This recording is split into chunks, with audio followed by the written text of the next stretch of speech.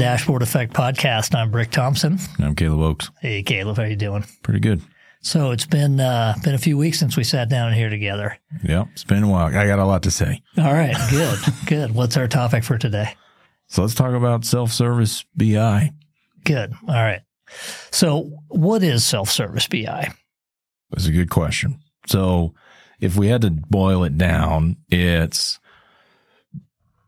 putting data and business intelligence in the hands of people that don't necessarily have BI technical skills and letting them explore the data and get answers from it themselves. Yeah. Okay. That's how I see it too. So you may have people with technical skills, but really it's, you probably heard this term, democratization of data, making data available just to regular old business folks who maybe aren't highly technically skilled, but giving them access so that they can do their own analysis and be able to make decisions, that type of thing. Sure. Yeah. Okay. And we're hearing more and more companies really want to move towards this. And I think it really is because if you can allow the data some freedom within the company, you do speed decision making and you get ideas that you wouldn't have gotten otherwise. And I think the key differentiating factor between regular BI and self-service BI is really you don't have to go to IT every time you want some data. Right. Yeah. When I worked at my previous job, or one of my first jobs out of college, I was an analyst, and I had to wait on IT for data. And even self-service back then was becoming like something that people wanted you to do, and it was this hot topic and stuff. And that was right about the time where these visualization tools were just kind of gaining popularity. And it started to become, what we're seeing is that it's becoming more and more accessible for companies to actually do this. Even though it really hasn't taken off, at least in my view of things, in the last few years, even though people want it to. Yeah, yeah. Well, it's not as simple as you might think at first. It's very. I mean, there's a lot to it. There's definitely a lot to it. And like you said, when I was waiting on IT, like I had the technical skill. Like we've progressed a little bit since then. I hope. But I still had to wait 2 weeks before I got a little data change in my data set. Yeah. And I was still building the reports, but there's both pieces to it, right? There's building the reports, but there's also gaining access and knowing what data you have access to and usually having some sort of control over it. Right. Yeah. Yeah. So, there's a lot there. Why don't we start with just talking about self-service BI and the Power BI world. So at Blue Margin, we've devoted ourselves to the Microsoft Stack, Azure, Synapse, Power BI, those types of things around BI. So how, what are the things that Power BI does to enable self-service BI? Yeah. So there's some things like that are very close to everything else that to the other things that other BI tools do for you, right? Like dragging and drop. Right. That's one of the big selling points of a tool like Power BI is that, you can just drag things. It's really easy to create visuals and stuff. And, so Power BI does that, which is great. Yeah. Yeah. But as you said, other tools do it. Tableau does that. Qlik does it. In fact, most modern tools do that. I do think Power BI does a really good job of making that simple, displaying the data model, what measures are available and so on. But you're right. A lot do that. There is a thing in the Power BI world which, has been there for a long time, and doesn't get a lot of traction typically, although I think it's possible it's going to start to get more and more, and that's natural language querying. So the user can go in and actually just type in, and do this right now, give me sales by month for the last 12 months, something like that. And assuming your system is set up well, so you've got good metadata so that the system knows what measures to go to and what data to work on, you can get interesting results there. It'll even do, simple visualizations and so on. Yeah. I mean, it's a really cool feature that they've rolled out, and it's been out for a couple of years. But you're right. I mean, you have to get everything set up the way that tool is expecting it to be set up. Otherwise, it might get confused. There's sometimes where you'll see in data models where you have two of the same column. They're named the same thing, but they're in different tables. So then you have to name the table in your question. It's like you have to set things up to where it works well with that. But a really powerful option for just getting people used to using the data and just going and asking a question. It's that easy. Yeah. And I think as, people are more and more used to using their personal digital assistants, Siri and Google and that type of thing. And we're starting to see these generative AI text chat engines and so on. I think people will start coming to this more and more. So this is probably going to be something where I'm sure Microsoft is spending a lot of effort on that. And I think implementers such as Blue Margin, such as ourselves, will need to really start to focus on that because I bet users are going to start expecting it more. Yeah.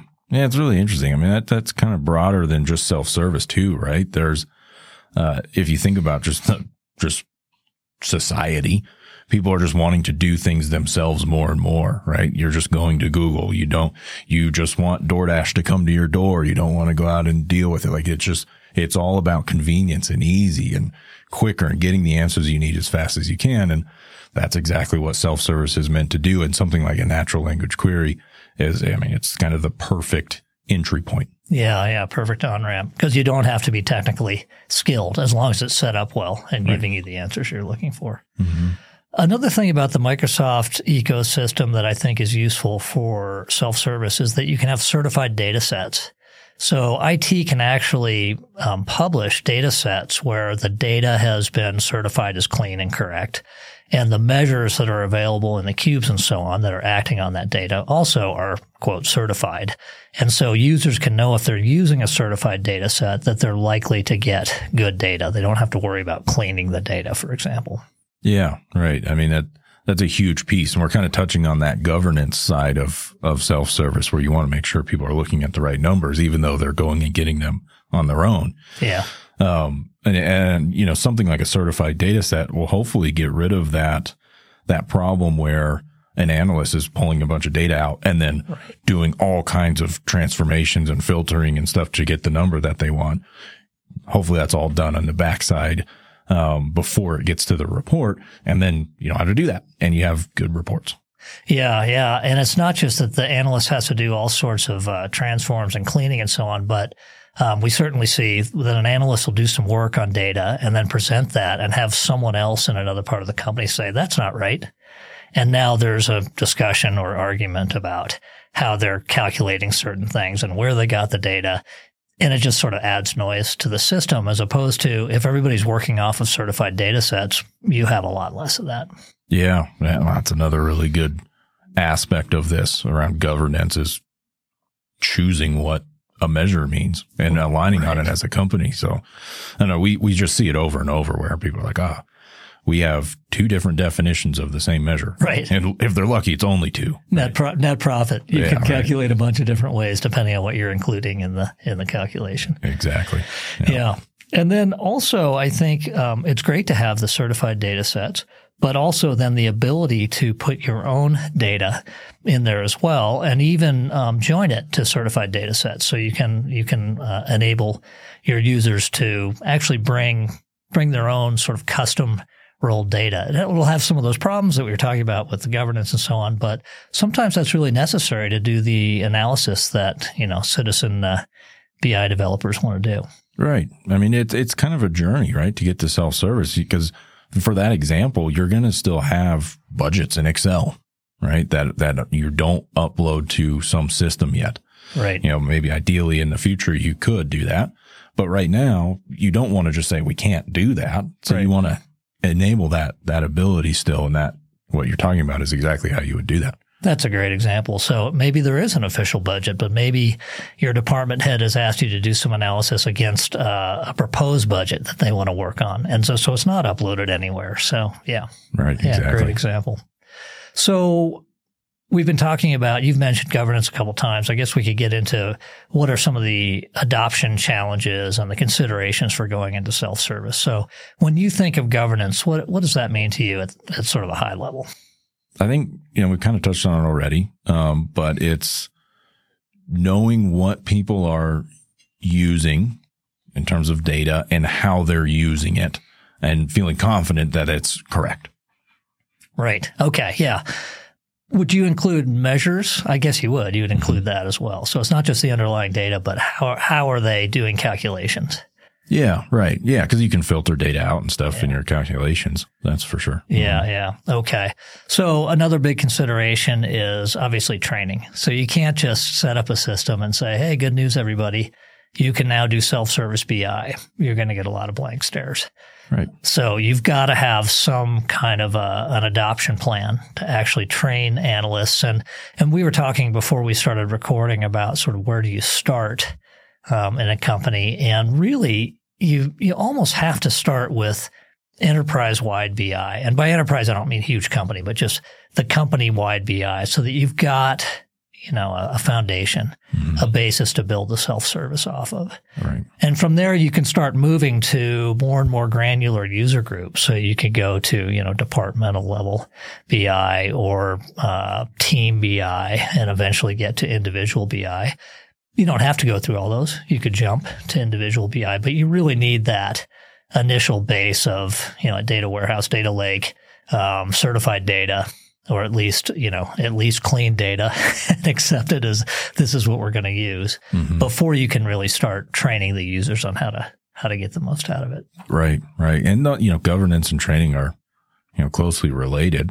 You want people to use the tool in a way that's going to work really well for their data and how you've set it up and, actually get the most out of it to hopefully increase the likelihood of adoption. It's interesting. When I worked at this other large company where we rolled out BI, the way that we did it was just straight to departmental type BI. So I was an analyst in a department and I got trained on how to use QlikView, and then I had to go figure out how to make things happen. That was basically it. Like I just got trained and then I went and did it. And you could see how in some departments that worked really well, and in others that just fizzled out.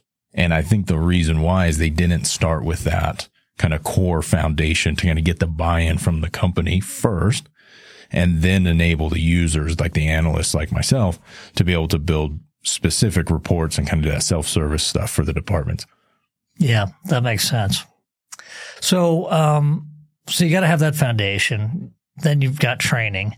Then there's a concept of a center of excellence. And, we think this is something that's going to be really important in order for self-service adoption to happen. Can you describe how you see a center of excellence? Yeah. The best way I can think to describe it is it's like a chat room that you would be able to go and ask a question, and there would be people that moderate the room and would give you an answer and help you out, help you make progress into what you're doing. I think it's a little bit more than that, but I think that's the bulk of really what it's supposed to do is kind of be that support center for your BI initiative. Yeah. So giving self-service users somewhere to go to ask questions. So, usually it would be populated by a group of more expert users who really know the data, know the business environment, know the business rules, that type of thing. In our case, we can provide that center of excellence as the company's getting up and going. But you have this concept of a chat room or office hours or just someone you can go to that's going to help advise you on best practices and, how to use the data and how to connect and get to the training and solve a specific problem, all that stuff. Right. Because no matter how good your training is, there's going to be some real world scenario that your training didn't cover. And it may be very, very simple, but if you don't have the answer and a quick answer to it, it can really hurt you. Yeah. And then another really important thing is just to have good support. The whole point of self-service BI is not to have to go to IT every time you need something. But guess what? There are going to be times you need to go to IT. So you might, as you're doing your analysis, figure out, okay, I do need another set of data that's not available, and need to go and talk to someone about making that available. Mm-hmm. Yeah. So you have to have a system for that, right? Of pulling in new data sources. And even further than that, this kind of fits into support, but not really. But I'm going to say it anyway. Where let's say you've got a self-serve made report and it's starting to gain traction in the company and it becomes a report that everybody wants to see. You also have to have a way to move that report from the self-service, build into like a production ready foundational report. That's right. And getting that back up in there is going to have to involve some IT support. Yeah, that's a really good point. And it's something, we might have mentioned to start with, a lot of times self-service BI does result in a more widely distributed report. So someone's doing some analysis and they discover some really clever way or useful way to look at the data in order to drive decisions. And someone will realize, okay, we need to make this available more broadly. And that's where you need the support. How do you make that happen? Right. I mean, it's a great thing. That's ultimately what you want, right? That'd be fantastic if you got that all over the place. So you definitely want to make that as easy as possible to enable it. Yep. Okay. So how do you get started? Let's say you want to do self-service BI at your company. Yeah. So I think it really has to start at that enterprise BI level with building a foundation. You're going to have your IT, your technical folks do that for you, get you into a place where you've got some pillar reports. You're starting to see the adoption. And then at that point, you can kind of move your way. Hopefully you'll be able to skip a few rungs. Like maybe you don't have to go to departmental. You can go straight to self-service. But you have to start with that foundation. Once you have the foundation, and then you can start adding things, and optimizing your foundation for this self-service model. Yeah.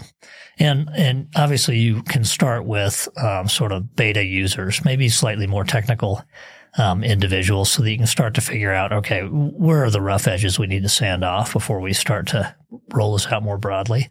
But then you've got to think about, all right, the training, the governance, center of excellence. Those things all don't have to be perfectly in place. You can do it in an iterative, manner, so that you're bringing on some users, you're learning some things, you're iterating those, things, and then ramping it up as you get it more broadly. I mean, hopefully you get to a point where, it's at some point, every department has people that are able to do this on their own self-service analysis. Right. Yeah. That's the ultimate goal, right? And I guess that kind of touches on something we didn't really speak to here, but really about the culture of the company. If people don't really want this, right, good luck, but yeah. you need to make sure that you have some sponsorship and you've got a culture that is using data now and is kind of hungry for it as is. That'll make your life a lot easier. Yeah. Yeah. Well, if you don't have that, you're probably not going to spend the effort to make it happen. Right? Yeah. And I think, in this time, with how important data has become and continues to become more and more important, you're probably going to find that in most companies, I think. But you do need to have that. And I think, having champions, people who are actually using it and sort of showing how useful it is and able to sort of lead the way is really important. Yeah, right. Yeah, having a few quick wins goes a long ways to getting people excited about it. Definitely does. All right. Anything else you wanted to cover? I don't think so. All right. It's been good sitting with you. All right. See you soon. Thanks, Rick. All right. Bye. See you.